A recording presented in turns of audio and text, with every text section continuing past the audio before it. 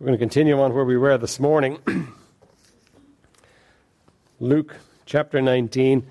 And in fact, let's read down through what happened on that Palm Sunday, on that triumphal entry again. Verse 29. And it came to pass, when he was come nigh to Bethpage and Bethany at the mount called the Mount of Olives, he sent two of his disciples, saying, Go ye unto the village over against you, in the which in your entering ye shall find a colt tied, wherein yet never man sat. Loose him and bring him hither. But do you know that was a miracle? If nobody ever sat on the colt, then that meant that he was totally unbroken. But you know what? That's nothing for the Lord of Lords and the King of Kings. Everything obeys him, even an unbroken colt. Right? And bring him hither. And if any man ask you, Why do you loose him? Thus shall ye say unto him, Because the Lord hath need of him. And they that were sent went their way, and found even as he had said unto them. And as they were loosing the colt, the owners thereof said unto him, Why loose ye the colt? And they said, The Lord hath need of him. And they brought him to Jesus, and they cast their garments upon the colt, and they set Jesus thereon. And as he went, they spread their clothes in the way. And when he was come nigh, even now at the descent of the Mount of Olives, the whole multitude of the disciples began to rejoice and praise God with a loud voice for all the mighty works that they had seen, saying, Blessed be the King that cometh in the name of the Lord, peace in heaven and glory in the highest. And some of the Pharisees from among the multitude said unto him, Master, rebuke thy disciples. And he answered and said unto them, I tell you that if these should hold their peace, the stones would immediately cry out. And you know, Jesus didn't shy away from worship. Lots of people in the Bible do. Angels do. But Jesus didn't. And you know why? Because he's God. It's his right. There was nothing wrong with them worshiping him. What they were worshiping him as the king that was coming was actually right. It was the truth. It was they were doing the right thing. There was no way he was going to rebuke them for it. This was the moment. And this was Israel's moment. This was the moment when all of it had come together. The prophecy of Daniel chapter 9 had come true. Their king was coming into town, but they're going to reject him. They're going to reject their king. Verse 41, And when he was come near, he beheld the city, and he wept over it. Now, he didn't just shed a silent tear. He burst into tears. It's totally in contrast with what's going on here, right? They're coming, they're worshiping him, they're praising him, they're saying Hosanna in the highest to him, and it's all a thrilling, exciting scene. And he comes over the brow of the hill, and he looks down over Jerusalem. And the writers say that in those days it was an absolutely wonderful sight. You would come over that hill and you would look and you would see the temple with all the gold, Herod's temple with all the gold that was on it, and the sun would reflect on it. It was hard to look at. It was that beautiful. And Jerusalem in all its glory at that point. And you came around and you could look down on the city, and he burst into tears. Total contrast. He's totally unmoved by the praise of the people. He's totally unmoved by the fact that they want to make him king. He knows what he's about, and he knows what's going to happen. And he says, If thou hadst known, even thou, at least in this thy day, the things which belong unto thy peace, but now they are hid from thine eyes. For the day shall come upon thee, that thine enemies shall cast a trench about thee, and compass thee round, and keep thee in on every side, and they shall lay thee even with the ground, and thy children within thee, and they shall not leave in thee one stone upon another, because thou knewest not the time of thy visitation. Father, would you bless us as we look to your word, and help us, Lord, to take on board truth that would be a help to us in our lives as we live. And help us to remember, Lord, the sacrifice that you, without reserve, paid for our salvation. The fact that you went willingly to a death unimaginable so that we could have what we have in you, so that we could have joy in our souls today. Bless us, Lord, we pray, in Jesus' name. Amen. Verse 42, If thou hadst known, even thou, at least in this thy day, What day is he talking about? Well, like we were saying this morning, he's talking about this day, the fulfillment of prophecy for the nation of Israel. It's 483 years since the prophecy of the Messiah entering Jerusalem was given. And to the day, it's being worked out. And he's coming into town. This is their day. This is their moment. In many senses, this day and this moment is why Jerusalem exists. It exists so the Savior could come. Because remember, when God was wanted to do something for mankind, he had started way back in Abraham. And he decided he was going to do something. He was going to do a work that was going to redeem mankind. He was going to a work, and he decided characteristically of God that he would grow a nation to do it through. And so you've had all those years from Abraham right up to this point is focused on this moment when their king is going to be presented to them. And all of it's headed towards that. All of it's pointing towards that. And they're going to miss the moment. They're going to miss the moment completely. And if you had known, even thou, at least in this thy day, the things which belong unto thy peace, but now they are hid from thine eyes.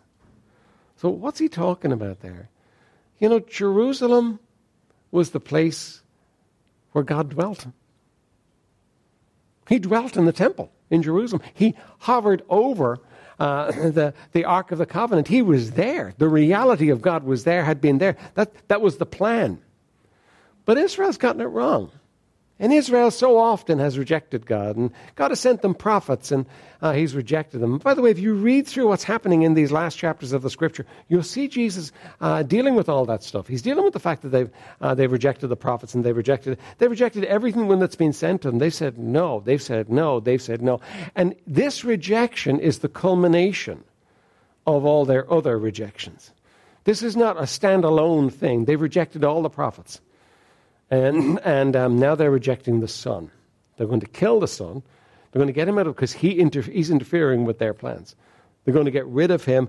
And Jesus is looking down, and it's as though Jesus can see two totally different futures for Jerusalem.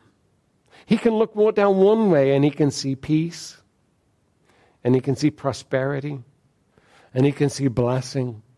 And he can see Jerusalem being the center of the world as he intended it to be. And he can see people coming to Jerusalem for salvation. And he can see the Jewish nation, this nation that he's raised up, being all that he planned them to be. Because do you know that God intended for the Jewish nation to be a missionary nation? They would reach out to other people with the gospel. They would draw people to God. And he can look down and he can see what would have been. And because he's God, he can see it like it's reality. But on the other side, he can look down and he can see what now is going to be. They can't see it. You see, the blessing is hid from their eyes and the future is hid from their eyes completely, but he can see it. He's talking in the next two verses, for the day shall come upon thee that thine enemy shall cast a trench about thee and compass thee round about and keep thee in on every side. 30 years later, the Romans were going to come and they were going to literally build a ditch 5 miles around the city. And they were going to refuse to let any food in or anybody come out. And the people were going to die in Jerusalem of starvation. It was so bad, it got so bad, Josephus says, that at first they would bury the people that died, but then they got to the place where they didn't have the energy, and they would just throw the dead people over the wall. There was nothing. It was just a grim, horrible time. Jesus is looking at that. He can see that. He can see the Romans coming in. And verse 44, and they shall lay thee even with the ground, and thy children within thee, and they shall not leave in thee one stone upon another, because thou knewest not the time of thy visitation. What they're going to do is they're going to destroy the temple. They're going to take it apart. The story goes that the Roman soldiers, the temple was set on fire, and the gold that sat on the walls of the temple melted and went in between the bricks and down into the foundation. And so the Roman soldiers literally took it apart, stone by stone, so that they could actually have the gold that was in it. And Jerusalem's going to be razed to the ground. But as awful as that, it was only the beginning. They're going to be scattered to the four winds. Today, if you want to find the 12 tribes, you really can't, because you know what? They're scattered. And the Jews are going to go all around the world, and they're going to be the offscourings of the earth everywhere they go. They're the most amazing people. They are blessed financially. They always make money. It's amazing. You always find the Jews around the money. It's just the way they are. But because they have the money, they always become hated. And it's amazing how many different countries you can look at, and you can see the Jews finally come into the place where they were persecuted. Pogroms were run against them. They were shoved out. They were put out. It's amazing again and again. It didn't start with Hitler. It started way back before Hitler. It started with the enemy. It started with Satan, who wanted to destroy them. And that's what he's done all throughout history.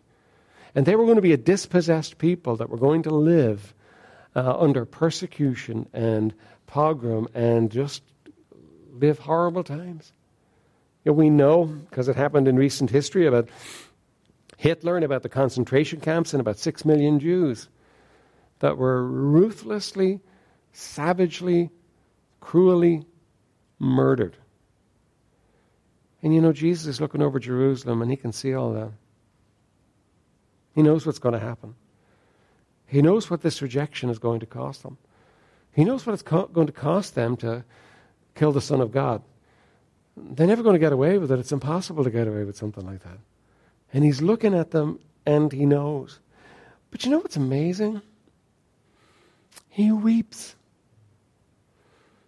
If that were you or I, we'd say, well, good enough for you. What you're going to do is horrific and horrible, and it's what you deserve. But he weeps over them. Do you know that he loves them? In spite of all that they're going to do.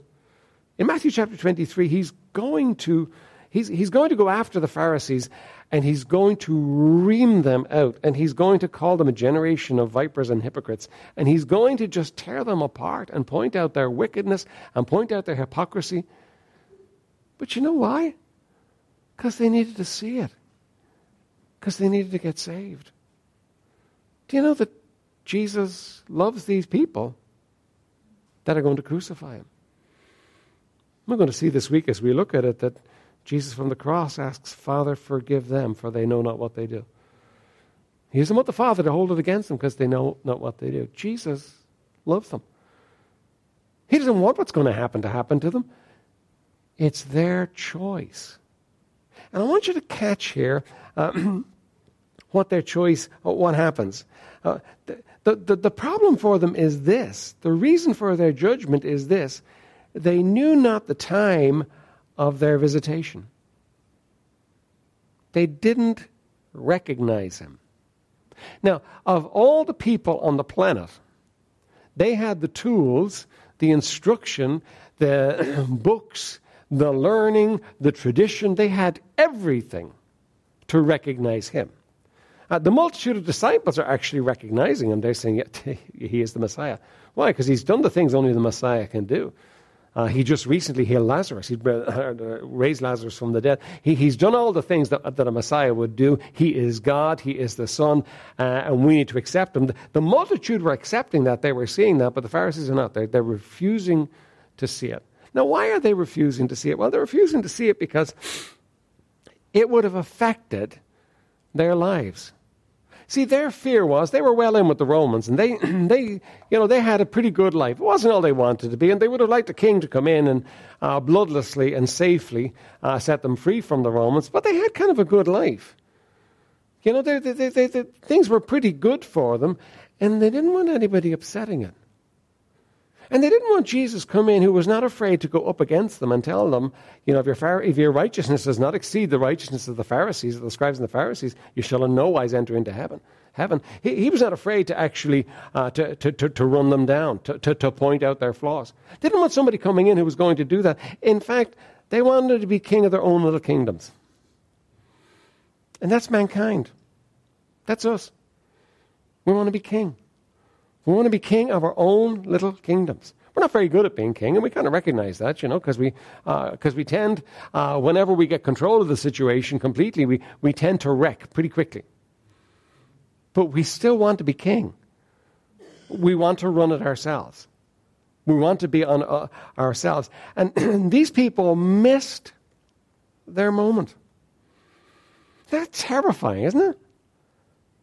You miss the time of your visitation, so all that we know from history kicked into place.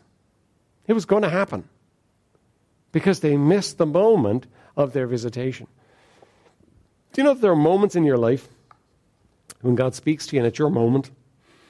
There are moments in your life when God wants you to do something. He wants you to change course. He wants you to do something. And it's your moment. And I don't want to say that the same thing is going to happen to you that happens to the Israelites, but I've seen terrible things happen in people's lives who've missed their moments.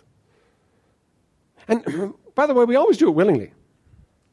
It's not like we don't know God wants something else from us. God wants something from us, and we decide we're not going to do that. We want something else. I want to be king of my own little kingdom. I don't want anybody telling me what to do, including God. Now, we talked about this morning, and you need to catch this in your mind. The Pharisees would never have admitted to that because they didn't believe that's what they were doing. They believed they were fighting for God. And we deceive ourselves into thinking, that when we're looking for our own way, it's okay with God. It's all right. It's fine. Listen, God loves you, and He speaks to you to direct your life. And when you say no, you miss the moment. And there's consequences. There's consequences. There are always consequences. Remember the moment of salvation? How many of you can remember the moment of salvation in your life? I can remember the very moment I got saved. Right? Come on, the rest of you put your hands up. Put up your hand. If you remember the moment of salvation, put your hand up, right? I mean, you need to at least do that much to honor the Lord, right? If you're saved, you remember the moment of salvation, right?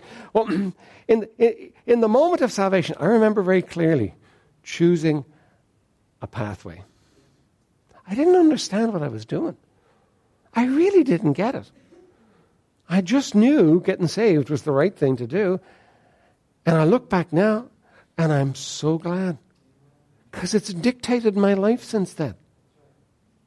I might not be here at all if I hadn't. I certainly wouldn't be a pastor. I certainly wouldn't have the family I have. I certainly wouldn't have the life I have. It would have all been totally different. Because there was a moment. There was a moment when God came and said, no, this is my way for you, Dave. Now, I wish I could say that He became king of my life, then Lord of my life, and He never had to kind of present me with something again, but He's had to present me with it several times.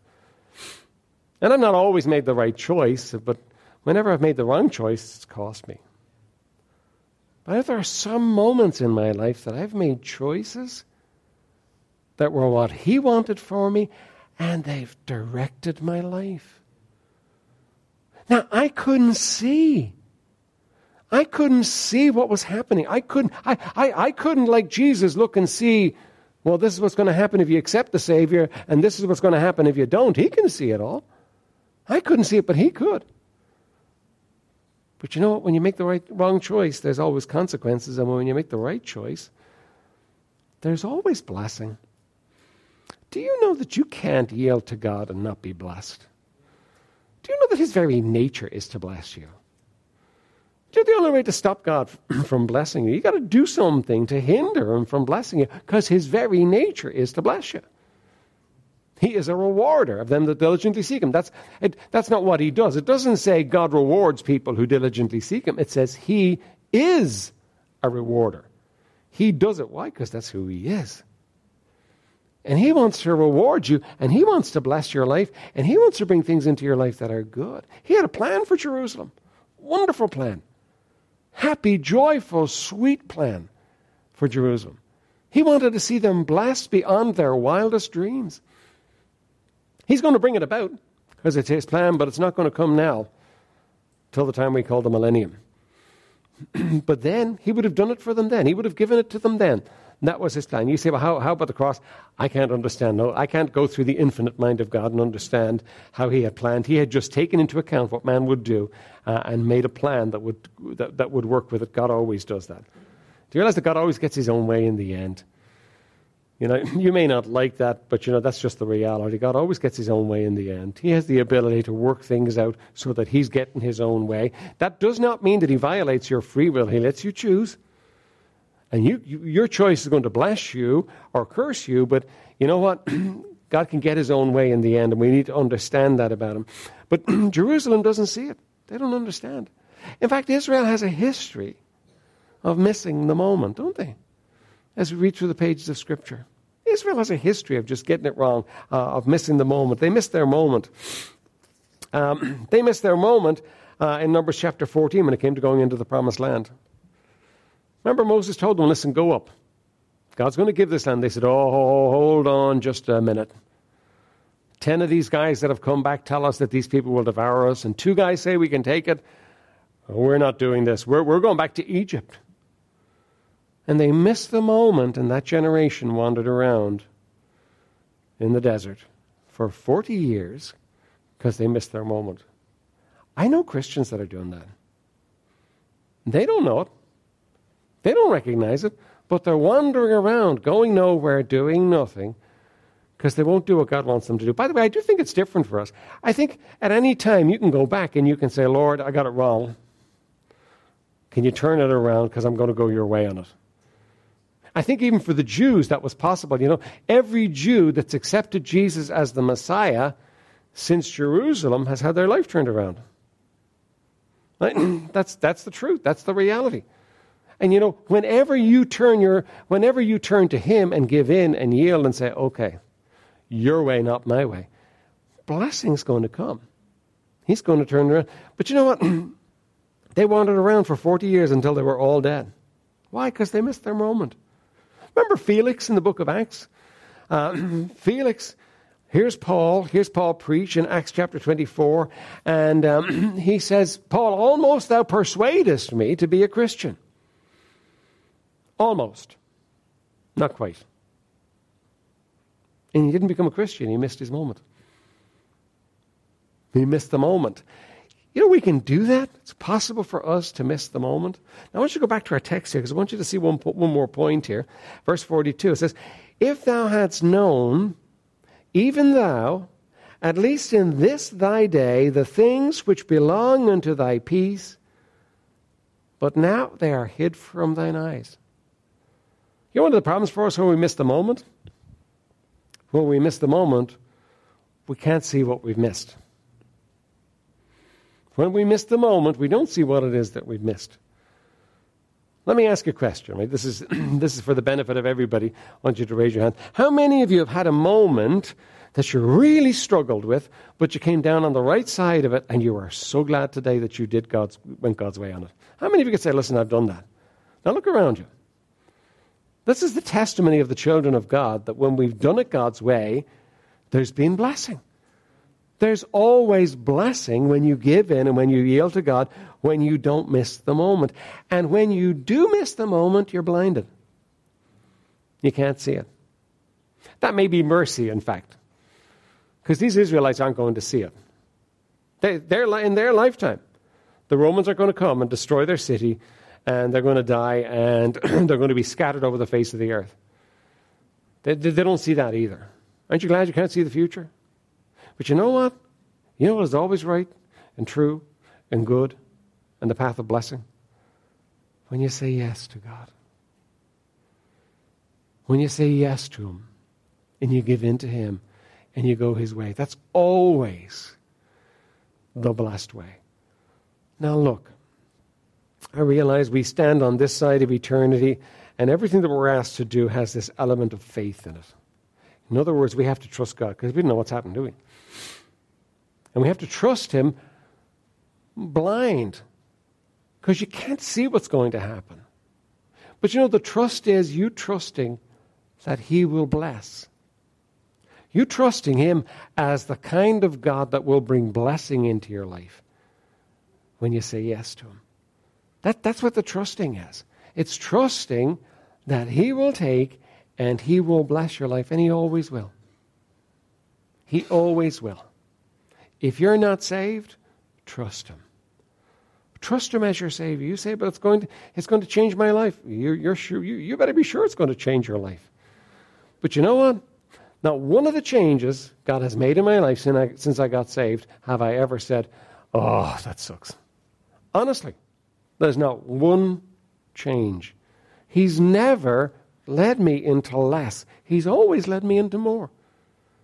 And he'll do the same for you. You can fight him on salvation. You can say no to him. But if you're not saved and you say, okay, all right, I need this. I need to get saved. I need to get born again. I'm a sinner.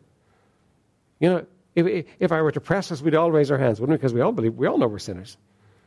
I'm a sinner. I can't pay the price for my sin. I can't fix it. If you've got any sense about you, you've tried to fix sin in your life, but you can't fix it. And you certainly can't fix the price of it. And because of the price of sin, the Bible says that you and I deserve hell. But you know what the Bible also says? That Jesus, this same Jesus that looked over Jerusalem and wept over it, went to the cross to pay the price for your sin.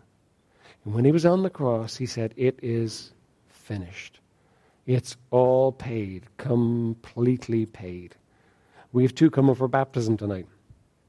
You know what? They're coming to demonstrate the reality of what's happened in their lives. They've been saved. They've been born again. The price has been paid in their lives, and they're free from it. You know that God always does what he says he's going to do. And if you will trust him, the Bible says, whosoever shall call upon the name of the Lord shall be saved. He will save you. You say, when? Tonight. Anytime you come to him, he will save you. Whosoever shall call upon the name of the Lord shall be saved. You're a sinner, you deserve hell. Jesus died to pay the price for it. And when you call upon his name, he does the saving. It was interesting. We were baptizing the quads this morning. I mean, when you ask people what happens if you do something wrong 5 years from now, that kind of stumps them. Even after you say it's kind of hard to actually get that in your head that, 5 years, if I do something, I could do something really bad. How would God still take me to heaven? Well, the reality is all my sin was paid for when Jesus died for me. But salvation is not the end of our walk with God. It's only the beginning. It's just the beginning. And it gets better and better. The problems in my life are always in areas where I'm not fully obeying what he wants me to do. When I obey him, there's blessing. And even if there's problems, it's not a problem because, you know what? He's in it. And again, you're going to come to this place where he's going to say to you, all right, okay, will you trust me and do it my way? Or are you going to put your own little crown on your head and reject me and do it your way? Now, that's a pretty graphic picture, but it's the real picture. That's what we do. Say, no, I'd never say that to him. But these Pharisees would have said, no, I would never say no to God. But they rejected him. They were going to crucify him. And you know what? You can do it too. And it will always be to your cost. Always be to your cost. I can look at people today whose lives are a wreck and a ruin because they said no at some point. No, I'm not doing that. Then people try and make it complicated and difficult and so on. No, they said no. They said no to God. I know people that are dead because they said no. They passed out of this world completely. You say, was God that mad at them? No, God wasn't that mad at them. God loves them if they're his. He just took them home. You see, we want, like the disciples did, the multitude did, we want a God we can control. And he's a sovereign God. That means he's in control. You're not. So that when we come to him, he always has the best plan, and you're wise if you do it. But he's given you a free will. You and I can choose what we want to do. We can go our own way. We can do our own thing. We just can't choose the consequences. Israel had free will. These Pharisees have free will. They've made their minds up by now. They've decided what they're going to do. They're going to get rid of him. They're going to crucify him. They're going to actually turn him over to the Romans to crucify, which is lower than low for them. But they're going to get rid of him this week. They've made their minds up. You know what? They were free to. They just weren't free to choose the consequences. They weren't free to choose what it would cost them. The same is true for us. Let me encourage you with all that's in me. Do it his way. You say when? Every day. Do it his way. It's not a list of rules. It's a relationship with a living being. And that living being dwells within you, and he wants to show you his way. And all you need to do is say, yes, Lord. And things that are hidden from you right now will come into full sight, and you will say, this is the way. This is the choice. I'm glad I made this choice. You saw the hands that were raised. People that have been in the same place where you are, and they're saying, this is the way. Listen, choose him. Choose his way. And choose the path of blessing in your life. Every day for the rest of your life. And when you get it wrong, own it. Father in heaven, I'm sorry, you were right, I'm wrong. Lord, I'm going to do it your way. Own it. Confess it. Because the Bible says if we confess our sin, he is faithful and just to forgive us our sin and to cleanse us from all unrighteousness. Maybe that's what you need to do tonight. Maybe you've got something between you and God that you've been fighting with him about, and you need to say, okay, I give in. I want his way. You say you're scared. Well, you know what? You won't be scared as soon as he takes the blinkers off and lets you see that his way is the best way. Choose him and choose his way. All right, let's stand for a moment. Lena, could I have you play something quiet? And we're just going to have a moment where everybody gets to deal with God between you and them. Let's all stand. I'm going to pray, and then I'm going to give you a moment to do business with God. Let me say, if you're not saved here tonight, tonight's the night. You could get saved tonight. You could leave this place knowing you're on your way to heaven. And if you're here and there's something between you and God, in these moments, you could do business with God, and the block could be removed. Right? If we confess our sin, he is faithful and just to forgive us our sin and to cleanse us from all unrighteousness. I'm going to pray, and then I'm going to give you a moment to do business with God. Father, would you bless us? Would you help us, Lord, in this moment, Lord? Lord, for Israel, this was their moment, and they missed it. Lord, may we not miss it. Blessed Spirit of the living God, you're speaking to your people right now. Oh, Lord, may they respond. May they say yes. May they individually yield to you and do it your way. And Lord, we'll thank and praise you in Jesus' name. Amen.